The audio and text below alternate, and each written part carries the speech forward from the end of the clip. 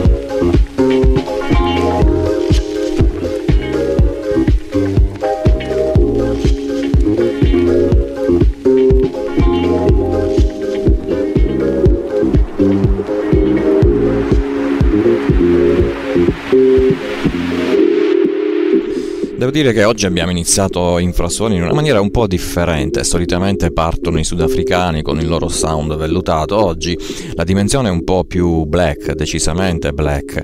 La dimensione è black soulful, quindi c'era anche un po' di funk, e il primo artista che abbiamo ascoltato era Clive from Accounts, e adesso il russo Igor Gonia. Però oggi il Sudafrica sarà ovviamente presente nella nostra programmazione, ma così un po' di passaggio, non sarà dominante. Un paio di brani, il primo dei quali l'ho voluto affidare al maestro, al personaggio indiscutibilmente più importante di quella regione. Parlo ovviamente di Jazwell.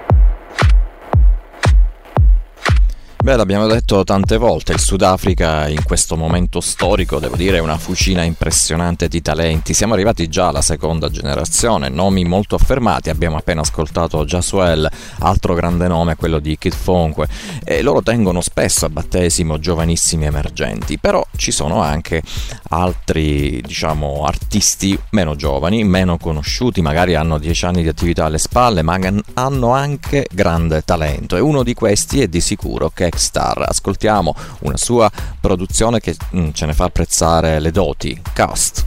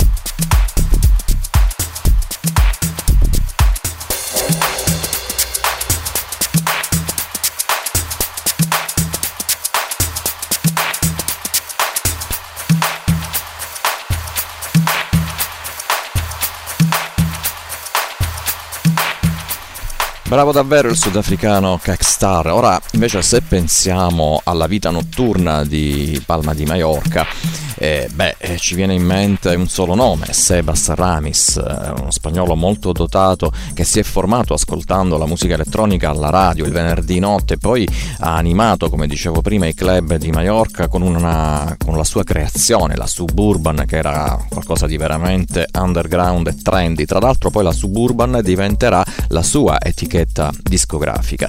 Bene, in questa traccia Fallen lo troviamo insieme a Sabrina Child e c'è il remix di Si El Assad, ovviamente su etichetta Suburban.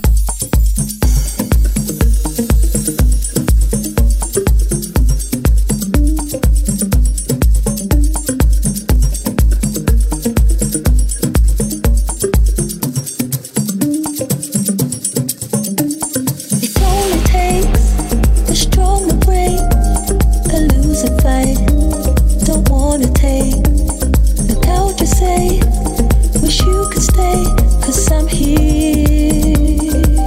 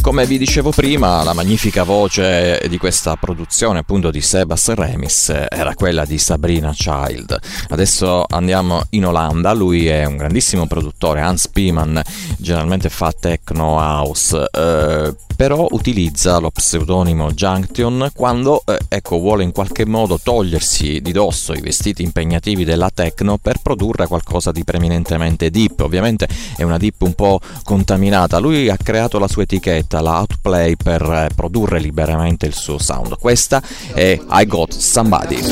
Crop of Music Radio. Best electronic music all day long.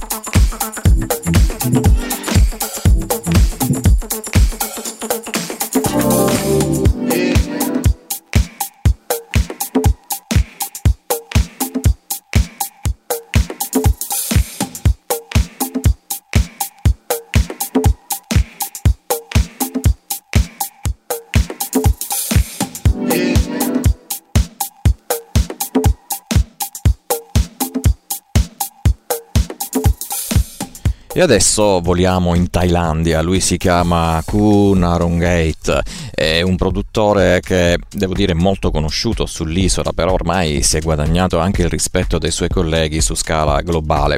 Bene, ascoltandolo si rimane colpiti da due cose fondamentalmente: di quanto sia deep e soulful il sound nelle sue produzioni, ma anche di quanto sia elegante il suo gusto di selector. Ascoltate allora questa traccia, si intitola Pushing, il remix di Carlos Francisco.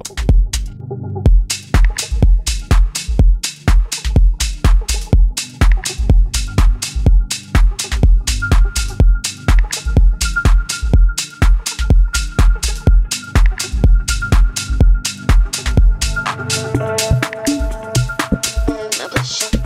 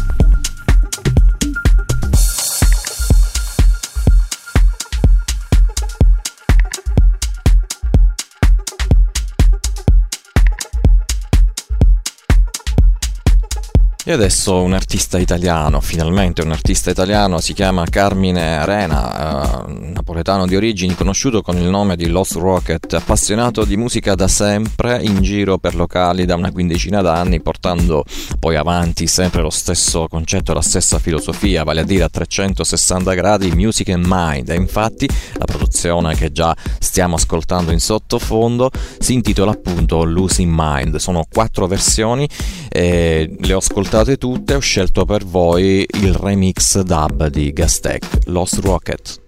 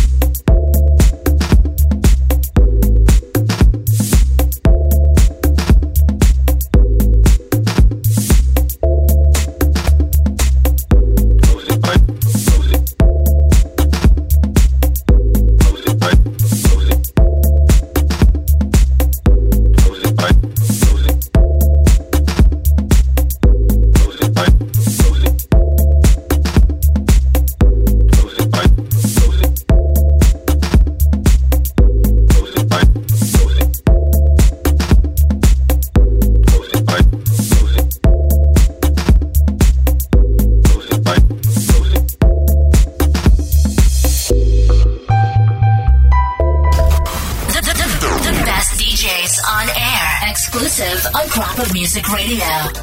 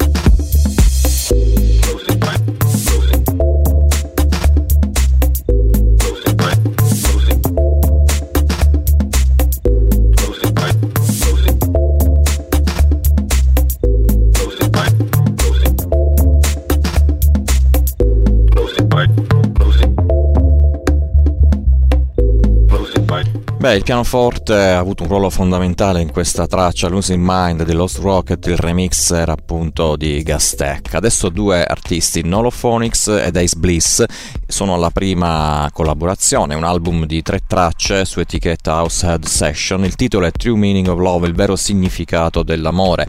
Questo album inizia proprio con la traccia che io ho scelto per voi, che sempre di amore parla, si intitola Love Takes Me Higher, Nolophonics ed Ace Bliss.